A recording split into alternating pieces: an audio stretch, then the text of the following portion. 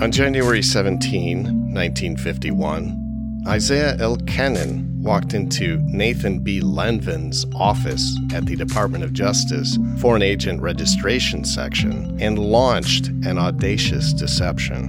Kennan had worked as the director of the Israeli Embassy's new Office of Information in New York City since 1948. The fledgling Israeli government wanted Kennan to break free of tight U.S. Department of Justice oversight and registration requirements placed on all agents of foreign principals. A public relations expert, Kennan knew after years of public and private efforts to establish a new state in Palestine that reframing Israel's interests as America's own would be impossible with an onerous foreign agents declaration on his every press release, newsletter, film clip, or radio tape circulated in the U.S. His increasingly brash forays to Capitol Hill to lobby for arms and aid were less effective as an openly declared agent for Israel than they would be as a domestic lobbyist. Kennan and his cohorts circumvented Lenvin in the FARA section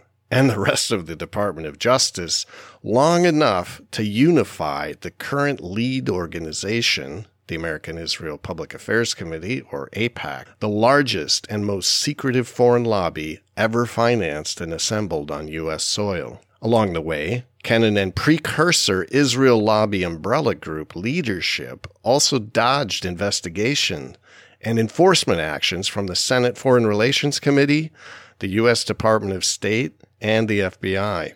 Because of the lobby's early and ongoing evasion of the Foreign Agents Registration Act public disclosure requirements, not much was known about the most intense behind-the-scenes public relations activities. For more than half a century, relevant Department of Justice internal files and relevant registration statements were classified. However, in March of 2008, on the 20th anniversary of Kennan's death, over 1,000 pages of documents related to his foreign agent activities on behalf of Israel were released in response to a Freedom of Information Act filing. In June of 2008, highly sensitive internal Department of Justice documents revealing a secret battle to force AIPAC's precursor organization to register as a foreign agent were also abruptly released under the Freedom of Information Act.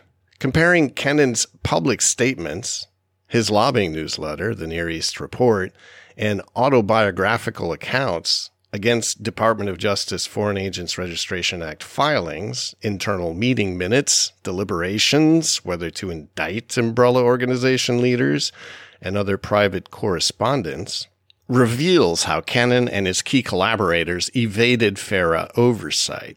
Deficient declarations, misleading statements, money laundering, and misrepresentations that landed other lobbyists in jail or deportation proceedings. But purposeful omissions, shell corporations, and offshore operations created a dense smokescreen covering Israel's massive and secret public relations, lobbying, arms smuggling, and influence peddling network, which is only now being revealed in declassified documents and biographical end-of-career accounts. The following account tracks Isaiah Kennan from his birth in Canada through his career at the Jewish Agency for Palestine, the Israel Office of Information, the American Zionist Council, and the Near East Report to the foundation of AIPAC. Examining the circumstances in which AIPAC was created sheds light on a period of time when Israeli prerogatives were quietly institutionalized in Congress, the White House, Department of Defense, State Department, and other key government agencies, very often to the detriment of American citizens. We also reveal how little Americans typically know at any given point in time about the true catalysts determining U.S. Middle East policy, when such knowledge could actually affect deliberations and outcome.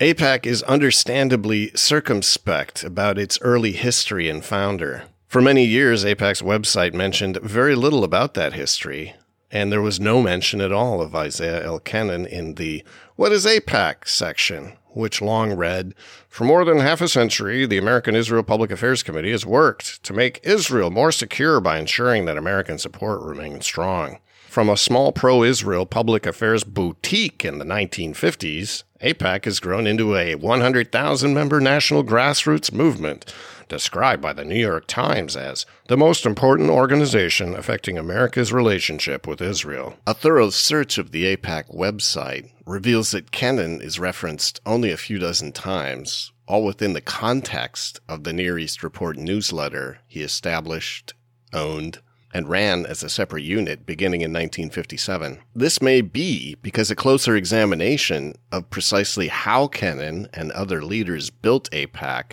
reveals too many troubling anomalies and legal exposures. Isaiah Kennan is not the single most important historical figure in the movement.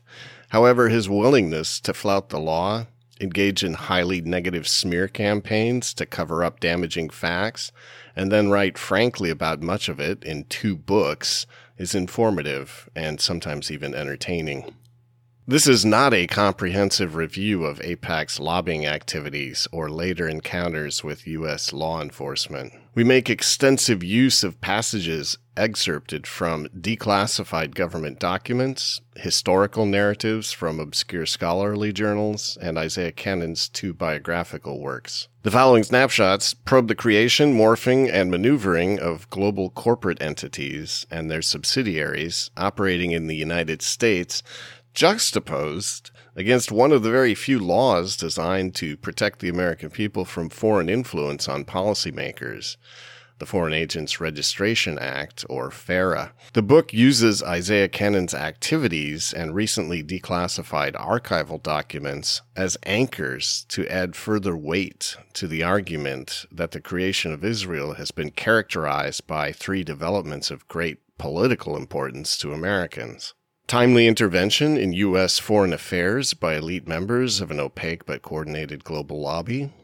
Subversion of laws and enforcement mechanisms specifically designed to protect the American people from foreign influences. And the deployment of secrecy, sophisticated propaganda, espionage, money, and covert action to protect Israel lobby power and prerogative from checks and balances.